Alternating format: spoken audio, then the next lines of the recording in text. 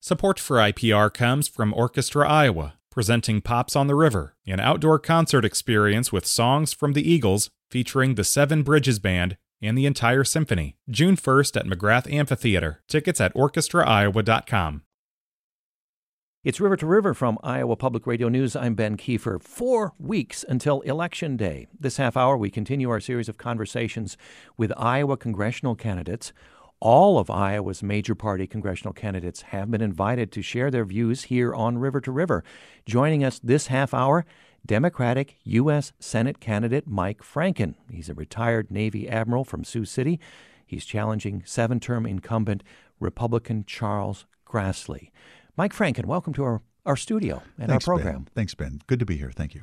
Note to our listeners, due to scheduling issues, this conversation recorded earlier today, Tuesday, October 11th. Nevertheless, we have a few listener questions submitted via email. We'll hope to sprinkle in this conversation over the next few minutes. Mike Franken, you have said the U.S. Senate should codify Roe v. Wade. This is the landmark 1973 Supreme Court decision which ruled the U.S. Constitution, conferred the right to have an abortion. You were asked recently how you would define viability, which was part of the ruling, and you responded, "We shouldn't have the government stepping in to determine when viability exists. The doctor knows this, the woman knows this. This is not something for government to step in and make those determinations." How would you protect abortion rights at a federal level should you be elected? Well, the codification, I think, is step number one. And regarding where to draw the line has been the primary dissension regarding this topic. And I honestly believe that as the pregnancy progresses, and this is generally in 100% of the cases, this child is wanted. But later in the pregnancy, when maladies exist and mother's health is at risk, child development issues suggest that the child will not survive, that this is not a time for the government to have rules and regulations associated with when, if, how, and have a lawyer or certainly have a government dictum to stand in the way of what has to happen. And so, in my sense, writing this in a codification and not having to state from state and having varying degrees on a woman's right, and this is really what I view as a civil right of an individual, and why we have principally men making these decisions, which is entirely a woman's health decision, has always been somewhat of a paradox for me, and I disagree with it, and I would write it into law that this is something that is for a woman and her care provider to make these decisions on when or if abortion has to occur. Mm-hmm. A related email from one of our listeners, Dirk. He asks, would you be willing to get rid of the filibuster in the Senate or expand the Supreme Court to protect abortion rights? Dirk wants to know. Yeah, I'm not a fan at this stage. I'm not a constitutional lawyer. I'm an engineer and a physicist type of person, military officer, and somebody from rural Iowa, rural sensibilities and the like. I don't think expanding the court is the answer, and I do believe, though, we'll be living with what is the manifestation of Chuck Grassley's court for a long time, which is, I think, demonstrably unfortunate.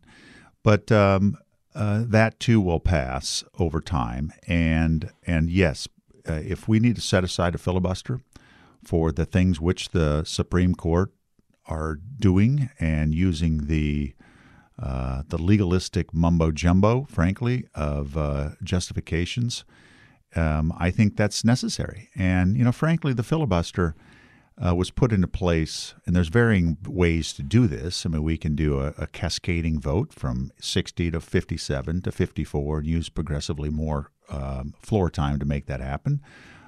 We can go back to having an individual stand there and talk ad nauseum. There's other ways to do this, but the filibuster has a manner in which it ensures the minority can dictate too much, too frequently, and too many divisive issues. And the divisive issues are not just women's health or immigration. They're many and manifold. So we need to do something about this because the blockages of action affect this nation negatively, and we need to move forward. Culture, the desires of people are leaving behind, are being stretched by the judiciary, which is holding us back. And certainly, we must say that many elements of the Republican Party are trying to backslide into something that's in the 1950-ish perspective on individual rights, environmental policy, and a host of other issues. Mike Franken, a former campaign staffer of yours, alleged that you kissed her without her permission after a meeting. A police report was filed, but the case was closed without filing any charges. These allegations first reported by Iowa Field Report. That's a Republican-aligned blog. Your accuser says the kiss was not sexual, and there was no intent to harm. But there is a dispute about who requested the meeting, and while you have said this didn't happen, your accuser continues to insist that it did. Now, all of this prompts a question from one of our listeners via email. Leslie in Waterloo writes the following: Mr. Franken, I desperately want to vote for you. I do not want Grassley to win. I am a registered independent, but I almost always vote Democratic. However, I am forced to pause and think about the allegations. I understand the police closed the case. However, I don't want to be a hypocrite and only, quote, believe the woman when the allegations are brought against a Republican. So what will you do, she asks, to resolve this issue in voters' minds and make sure the rights and voices of women who are sexually harassed are respected and heard? From Leslie. Well, I understand Leslie's perspective entirely, and it's certainly troubling to me as well. So I have a 40-year history of being a broad-minded individual in large and small organizations. I'm the youngest kid of 9 and 6 sisters. Grew up with them. I'm a father to a daughter and a son, and a husband of 33 years. So I have been part and parcel. I have been ingrained with equality and have a zero tolerance of gender-based crime, gender-based harassment in my entire history. Nothing but this situation and why it was filed and the like. That my accuser must answer. But the grab and the kiss did not happen. And I was aghast when I found out that a report was filed, and the fact that the county attorney and the police both found it entirely unfounded. I would hope that would be settling enough. I don't know what else to say. Mm-hmm. But I guess the question here too is, when do we believe women who make these kinds of complaints in their workplaces or raise these kinds of allegations? Well, yeah, this is an ongoing issue. We've had this in the military. You can imagine. I don't know that's answer. I believe everything has to be thoroughly investigated, and the timelines associated with it, and the whens, what, ifs, and possibilities. I don't know what to say in this issue. Former campaign staffer, not my campaign manager, so a lot of inaccuracies in it. And it was a late afternoon event at a eating place that we met, me trying to help her. It's as simple as that. And a nominal meeting, and we went our separate ways. And I went to the next staff event that evening, and that was the end. That was the end of it. I don't know what else to say. Whether axes to grind or what, I don't know. And I'm moving on. Frankly, I'm going up against Chuck Grassley, and I have a reputation, and I have a large friends network and people that know me intimately. My job is to win this, and my job is to treat everyone the same, regardless of religion, color, place of origin, primary language, gender. And that's my mantra. Now, my opponent, Chuck Grassley, has a substantially different perspective and history. Our first discussion regarding abortion, this is his issue. Since 1972, he has unsheathed his sword on this issue. Women's rights, varying disparities of income, the evacuation of the new set of farmers due to the monopolistic and vertically integrated big industries. I mean, this is him changing the scope of America. Multiple times voting against the Violence Against Women Act. I just got to ask, Leslie, this question. All right, Leslie, I'm sorry that my reputation's been sullied with this. I don't know what else to say other than to move forward and rest on my reputation and those people who know me very, very well, including the past people that have been working for me in political campaigns. If you've just joined us, my guest this half hour, recorded earlier today, Democratic U.S. Senate candidate Mike Franken. Mr. Franken, a number of other issues to get to. Sure. Inflation, a major concern for voters this election. Senator Grassley has an ad which features a clip of you saying in part that, quote, our senators have no role in that whatsoever, referring to inflation.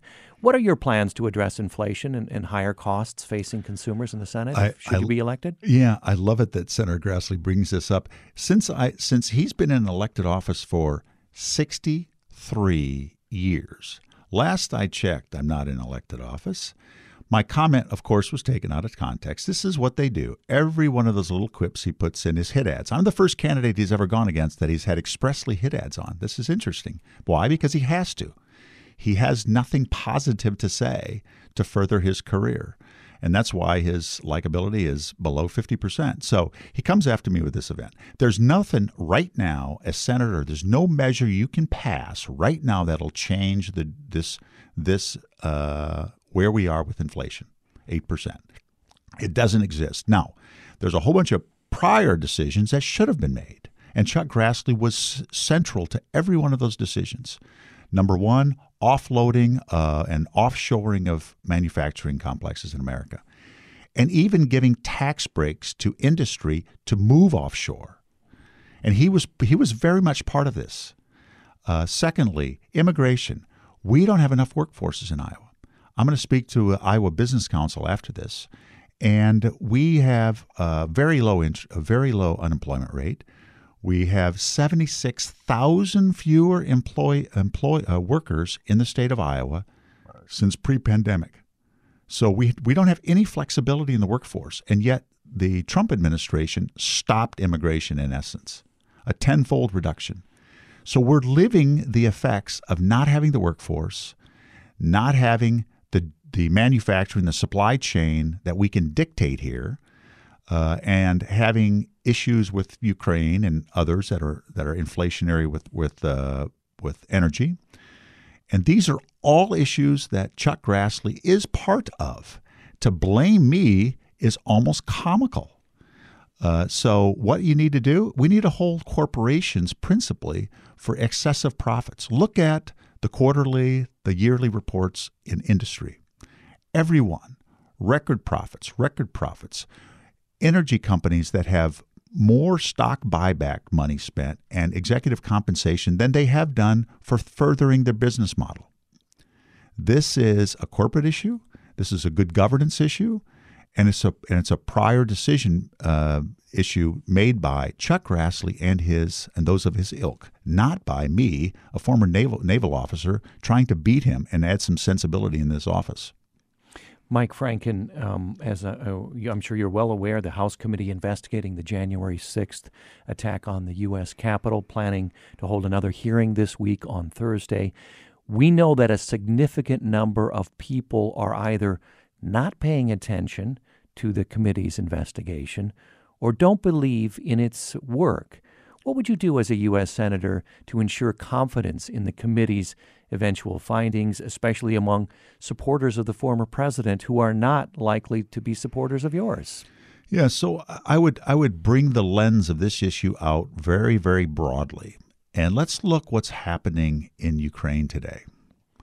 Now, every indication is early in the Trump years, including his tweets, his plentiful and fast tweets, were part of where we are with our relationship with Putin. And this business about this would have never happened in Trump regime is nonsense.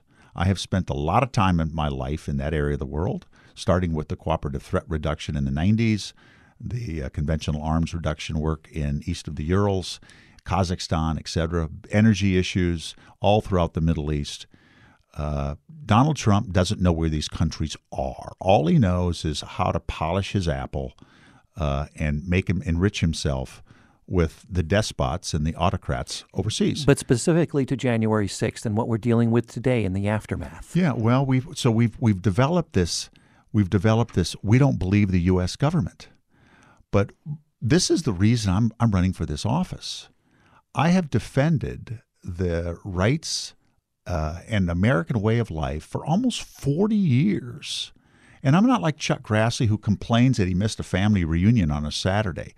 I missed years of being gone on deployments. I spent more time in combat than all of the Republicans combined. So I know what's at risk here. We've cultivated in this country, whether it was an underlying darkness or not, of this group that thinks that government is the enemy. They're not the enemy.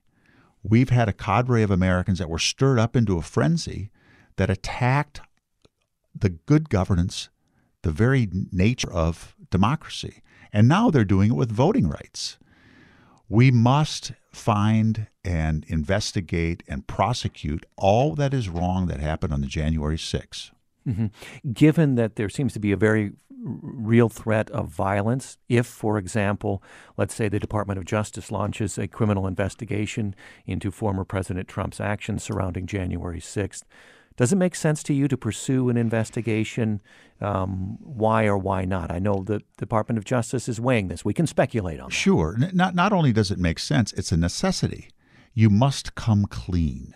You must come clean. And if this is this rot and this lack of reputation, I mean, we are the great experiment in democracy, and we've had this bad experience where certainly laws were broken, lives were taken. There were undercurrents associated with what happens next. There was a gallows erected on the Capitol lawn. We had close calls of elected leadership's death, and certainly that would have been gone badly. We can't brush this away. The instigators of this crime need to be held to account, and it shouldn't just be the foot soldiers that are getting their sentences in federal court. This needs to be the leadership. Always go after the head of the cartel. Final few minutes with Democratic U.S. Senate candidate Mike Franken on this edition of River to River. You mentioned Ukraine. Let's talk about that. In the past 2 weeks have seen Mike Franken a significant escalation in the war in Ukraine. Both you and Senator Grassley agree that U.S. military support of Ukraine is critical. At this juncture, what should be done at this point to support Ukraine given the escalation? Well, we perhaps should have begun training and outfitting with the like-minded nations earlier, but we didn't think that Vladimir the Impaler would have gone through with this. But the fact that he did, we need to provide them the necessary means to defend themselves. Listen, this is not going to go away. And here in Iowa and elsewhere, Kansas, where we can grow different assortment of crops, we will have to augment that which is not coming out of Ukraine. The badness in the world's food supply is yet to be recognized. And so we've got a role here. We also have a role to ensure that a democracy is not rolled over by an autocrat. This will not go well, folks. And Vladimir Putin tells the world exactly what he's going to do. And the attacks on our air traffic control systems in the United States yesterday is only the first. He's not going to relent. This has to be the nucleus of this struggle has to be Ukraine, and the Ukrainians are doing a good job of doing what's right in the world order, and we need to outfit them accordingly. And in the end, they're going to need a Marshall Plan to help rebuild themselves. Mm-hmm. I wanted to touch on the southern border in the final minutes of our conversation, Mike Franken. Recently, the U.S. reached 2 million migrants arrested this year at our southern border. That's the most ever. Almost everyone in Congress thinks the immigration system in the U.S. is broken. That's been the case for many years, each party blaming the other. How do we solve the root causes that are driving migration to the U.S., people fleeing violence, the horrible economic conditions in their home countries? What's the solution to getting both parties on board in a sufficient number to have a consensus? Well, firstly, let's be happy we still have a country where people want to come to. Let's be happy we still have a reputation where people want to do the American dream. I'm not so sure many people in the Republican Party want to maintain that. I think we ought to provide a welcoming atmosphere for immigrants. And matter of fact, Iowa, of all places, needs immigrants. We would have lost population without them. So here's the thing. This Senate, which was completely together a mere 20 years ago, is now completely broken up. And the leadership that exists in the Senate today, to include Chuck Grassley, are the ones that led us astray. And Chuck Grassley has been quite the party hack in the last 15 years, and could have been a leader in immigration, and should be, from the state of Iowa, most demanding of basic an agreement, bipartisan agreement. And we were almost there in 2013. 2013. Yeah, we were almost there at 85% solution, I'm sure. Mm-hmm. And I worked for Ted Kennedy in the 90s as a staffer in the military. And the thing to do is to just get it done. And when you don't have an agreement, when you don't come to a standard that both sides can agree with, the rest of the nation suffers. Mm-hmm. And this is what's happening. Chuck Grassley should provide a little leadership. He's the most senior person there. We only have 30 seconds left. What about those very concerned with border security, given what's happening on our southern border? Well, the fact that we arrested 3 million sounds like we have pretty good security. 2 million. 2 million, yes. And most of those people were turned away and or waiting for asylum. Let's triple, quadruple the number of immigration attorneys, and let's provide a better sourcing and more assistance to ensure the standard of living in the countries from which they come. I have a lot of experience in this in Africa and Asia, so we can do better, and we shouldn't fight. And Chuck Grassley doesn't have the leadership to do this. I do. Okay, Democratic U.S. Senate candidate Mike Franken in our studio, recorded earlier this morning. Mike Franken, thank you for this conversation. Thanks, Ben. Good to be here. Thanks, y'all. River to River continues after a short break. I'm Ben Kiefer.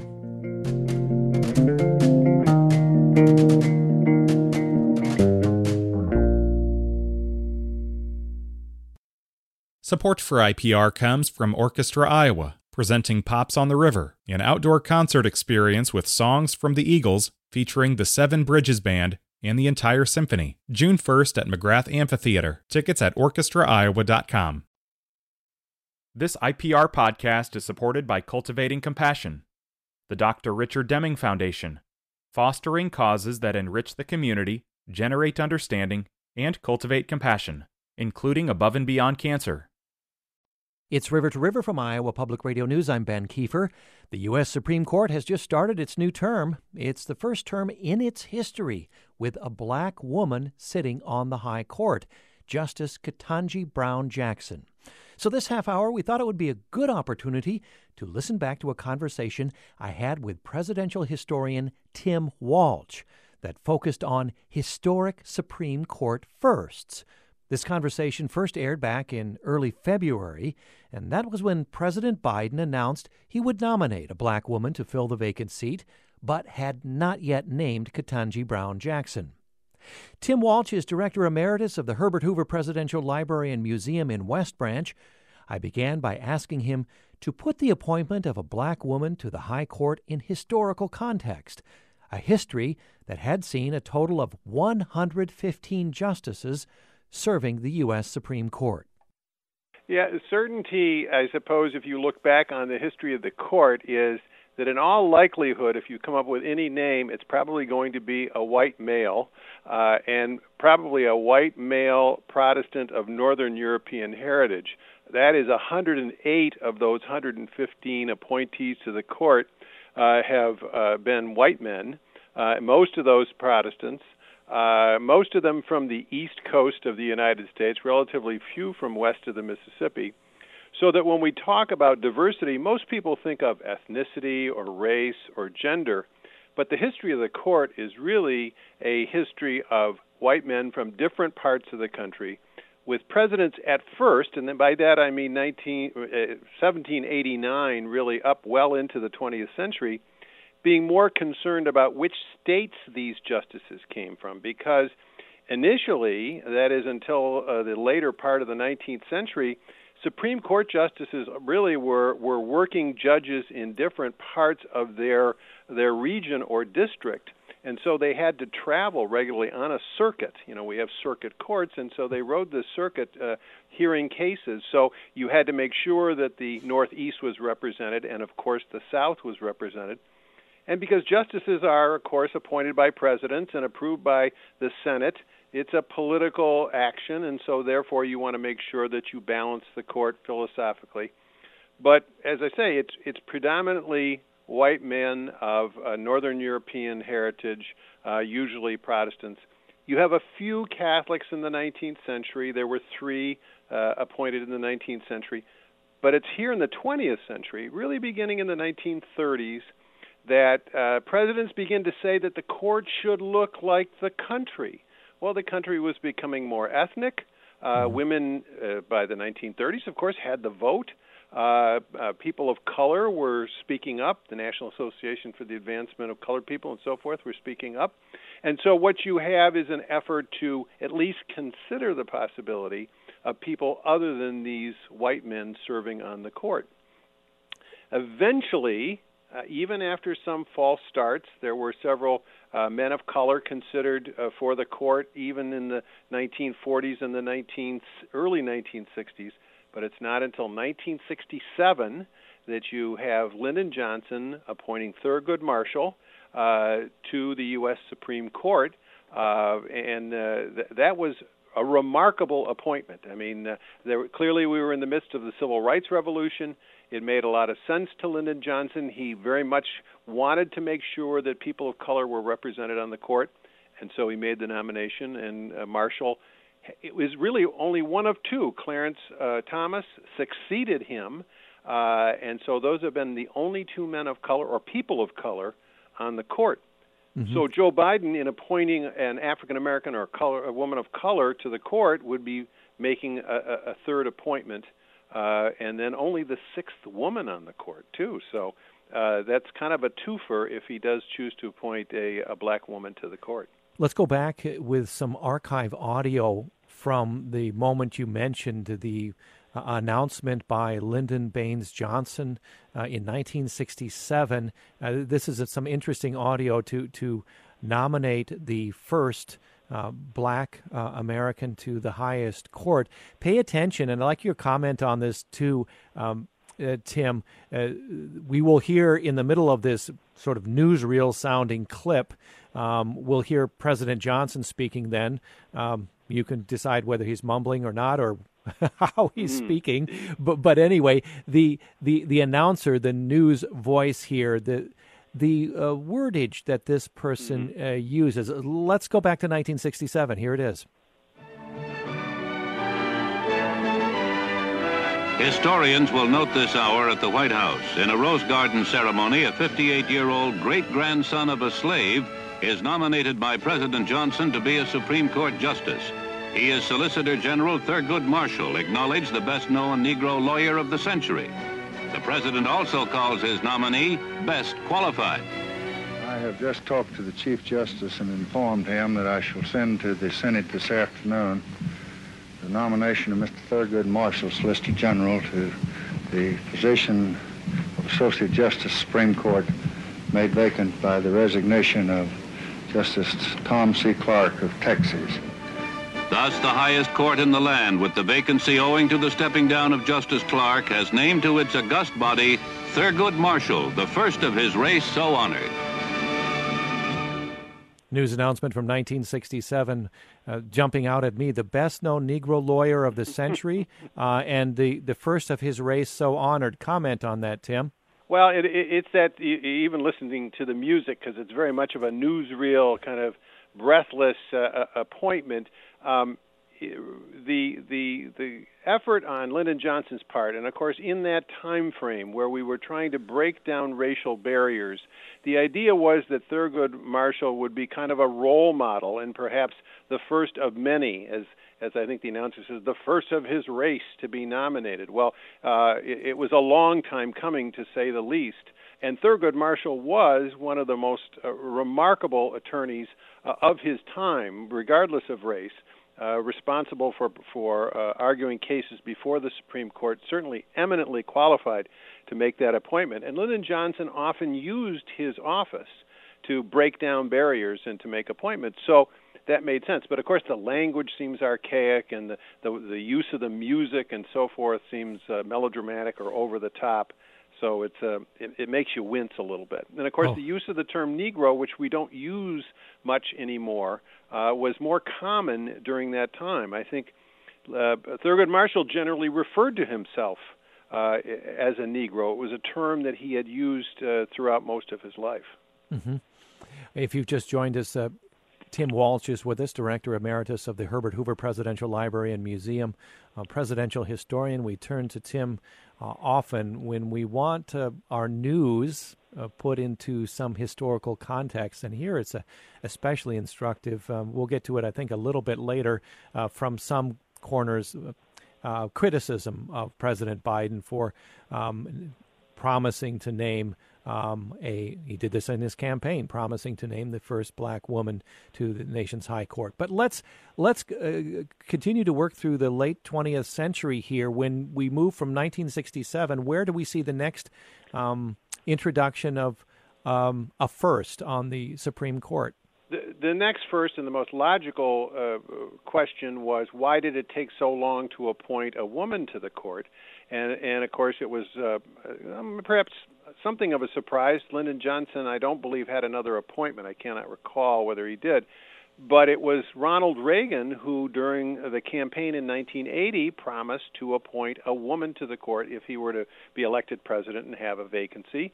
And he fulfilled that promise in 1981 with the appointment of Sandra Day O'Connor of Arizona to serve on the court. Interestingly enough, she had finished first in her law school class at Stanford, and I believe the Chief Justice at the time, William Rehnquist, had finished second or third in that class. So there was no question that Sandra Day O'Connor had the firepower as an intellect to serve on the high court.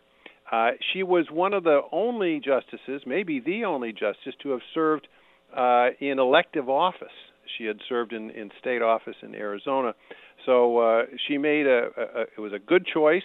She was from the West, which also brought a refreshing reintroduction of Western appointees to the court, because so many have come from east of the Mississippi River. So Sandra Day O'Connor in 1981 as our first woman.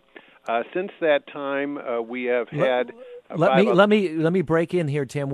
I want to interrupt you for a moment, please, with some archive audio from what you just mentioned. August of 1981. This is early in the Reagan administration. This is part of his announcement nominating Sandra Day O'Connor to be the first woman on the U.S. Supreme Court. As the press has accurately pointed out, during my campaign for the presidency, I made a commitment that one of my first appointments to the Supreme Court vacancy would be the most qualified woman that I could possibly find. Now, this is not to say that I would appoint a woman merely to do so. That would not be fair to women, nor to future generations of all Americans whose lives are so deeply affected by decisions of the court. Rather, I pledge to appoint a woman who meets the very high standards that I demand of all court appointees. I have identified such a person. So today, I'm pleased to announce that upon completion of all the necessary checks by the Federal Bureau of Investigation, I will send to the Senate the nomination of Judge Sandra Day O'Connor of Arizona Court of Appeals for confirmation as an Associate Justice of the United States Supreme Court. She is truly a person for all seasons, possessing those unique qualities of temperament, fairness, intellectual capacity, and devotion to the public good which have characterized the 101 brethren who have preceded her. I commend her to you, and I urge the Senate's swift bipartisan confirmation so that as soon as possible she may take her seat on the court and her place in history. Then President Reagan in August of 1981. Interesting there, the terms, the language he used in setting up that nomination, Tim Walsh, not merely, great pains taken to say that it is not merely because she's a woman. That's true. And in fact, if you go back and re-listen to the Lyndon Johnson nomination of Thurgood Marshall, the idea was always they're among the very best, and I really didn't, I considered race or I considered gender, but above all, I wanted to make sure they were the very best. Well, that is true, but it's also true that the fact that they were African American or they were a woman was an important ingredient in the mix that led to their selection. So, okay. After 1981, where does our march toward more diverse high court go from there? Well, what's interesting after 1981, of course, is the real question is what choices do we begin to consider as firsts? I suppose the next first would be Antonin Scalia, who was the first Italian-American chosen for the court. I think it was 1986. We've had Irish and German members of the court, but as I said earlier, so many of them were from Northern European, predominantly British heritage, that by having an Italian, it was a remarkable event. We've had two Italians. Samuel Alito is the current Italian-American. It's not a, quote, seat. It's not designated for an Italian-American, but we have had both Scalia and Alito on the court. We've never had a Slavic member on the court. And there are many religious groups that have never been represented on the court. As I said, we've had 15 Catholics, and we currently have a court that has a majority of Catholics, which those who know your history know back in the 19th century, there was a lot of apprehension about Catholics, whether they could be loyal to the country or to be too loyal to the Pope. And now we have 6 justices of the Supreme Court who are of Catholic heritage or Catholic faith. So we know what was once a minority, that is the Catholic religion, is now the majority on the court. So after Alito, we've had several more women added to the court as, if not firsts, you might consider them seconds or thirds or whatever. You had Ruth Bader Ginsburg. And one of the questions that came up when you had 2 women on the court is, would these women think alike and vote alike? And quite frankly, their judicial philosophies were very different, and they were no more inclined to vote with one another. Actually, they were really more inclined to vote with people who shared their common judicial philosophy. So that no longer became... And so we had Ruth Bader Ginsburg, right, deceased, the first female Jewish justice, but currently serving the second Jewish woman on the court, Elena Kagan. That's right. And the first Jewish justice at the time was Louis Brandeis, going back to 1916. Very controversial at the time, both because of anti-Semitism and because he was very much a liberal on the court, but he served for several decades. And then, in addition, Herbert Hoover, here's a little bit of an Iowa connection, appointed Benjamin Cardozo to the court, who was Jewish, a Sephardic Jew, but he was also of what you might call Hispanic or Iberian heritage. His parents were Portuguese, and so the question is he really the first Hispanic on the court? That honor, so to speak, has been given to Sonia Sotomayor, who was appointed by President Obama. And so generally, because she is of Hispanic or Spanish heritage, Cardozo was of Portuguese heritage. It's kind of a parlor game to decide who you consider the first Spanish justice. The interesting thing about Cardozo was not so much whether he was Jewish or whether he was Spanish, but it was that he was from New York, and the concern was that we would have too many justices from New York State. So there again, region remains important, because what state you're appointed from and the support of your senators can make a difference. And you just never know, whatever the politics are at the time will affect the public reaction to that particular nominee. Right, and you've driven right up to the point I want to end this conversation, because I mentioned at the outset reaction to President Biden promising to name the first black female justice to the High Court, gathering some criticism. I wanted to play a clip of pointed criticism that we've heard in the past few days from Senator Ted Cruz in Texas. Let's listen to his reaction. The fact that he's willing to make a promise at the outset that it must be a black woman, I got to say that's offensive. Right. Black women are 6% of the U.S. population. He's saying to 94% of Americans, I don't give a damn about you. You are ineligible. And he's also saying it's actually an insult to black women. If he came and said, I'm going to put the best jurist on the court, and he looked at a number of people and he ended up nominating a black woman, he could credibly say, okay, I'm nominating the person who's most qualified. He's not even pretending to say that. He's saying, if you're a white guy, tough luck. Okay. Offensive is the word Ted Cruz used in Biden's promise to fill that seat with a black woman for the first time in U.S. history. How do you react to that with the historical context that we've had? Especially, we heard Reagan refer to his campaign promise that he would put a woman on the court for the first time, in the first time in history, which he did. Right, indeed. And let me say again, 110 of those 115 justices appointed to the court have been white men. So I don't think too many white men would be offended by the fact that a non-white man who might be considered. It's also true when President Biden has suggested that he's going to pick a black woman.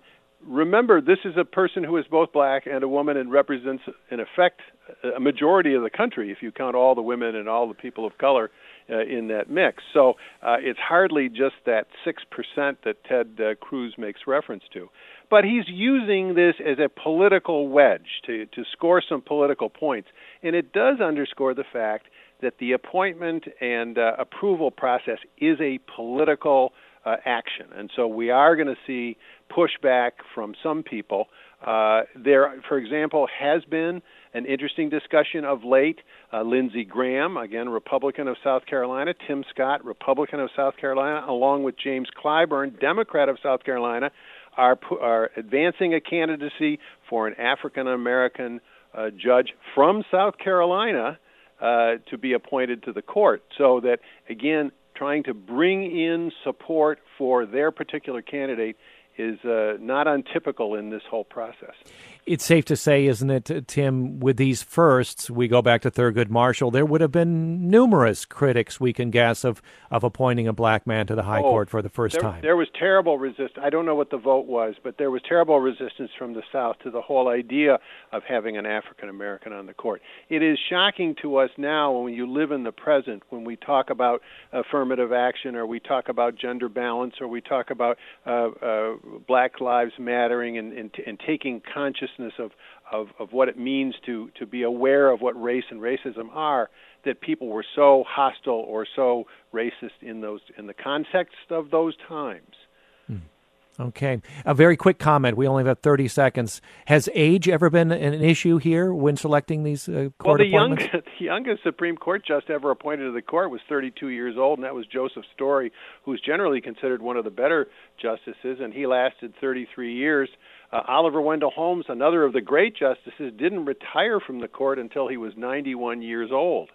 So age, generally speaking, has not been too much of a concern. Seems even less so now with very much having presidential candidates who are older. So I wouldn't think that would be so much of an issue as gender or race or geography. Tim Walsh, as always, you are a fountain of historical knowledge that we can use to put our news in context. Tim Walsh, Director Emeritus of the Herbert Hoover Presidential Library and Museum and our presidential historian. Thank you, Tim, for taking the time to research that and sharing it with us. Thanks, man. Glad to do it. This half hour, we've been listening back to a conversation I had in February of 2022 that focused on U.S. Supreme Court firsts. Now, when we first aired this segment, President Biden had just announced he would fill the vacancy created by the retirement of Justice Stephen Breyer with the High Court's first black woman. But he had not yet named Ketanji Brown Jackson. Tomorrow on this program, you can join us for a live Politics Day with political scientists Donna Hoffman and Jonathan Hassid. This IPR podcast is supported by Cultivating Compassion, the Dr. Richard Deming Foundation, fostering causes that enrich the community, generate understanding, and cultivate compassion, including Above and Beyond Cancer. Today's program, produced by Sam McIntosh and Danny Gear. Our executive producer is Catherine Perkins. I'm Ben Kiefer. Thanks for joining us.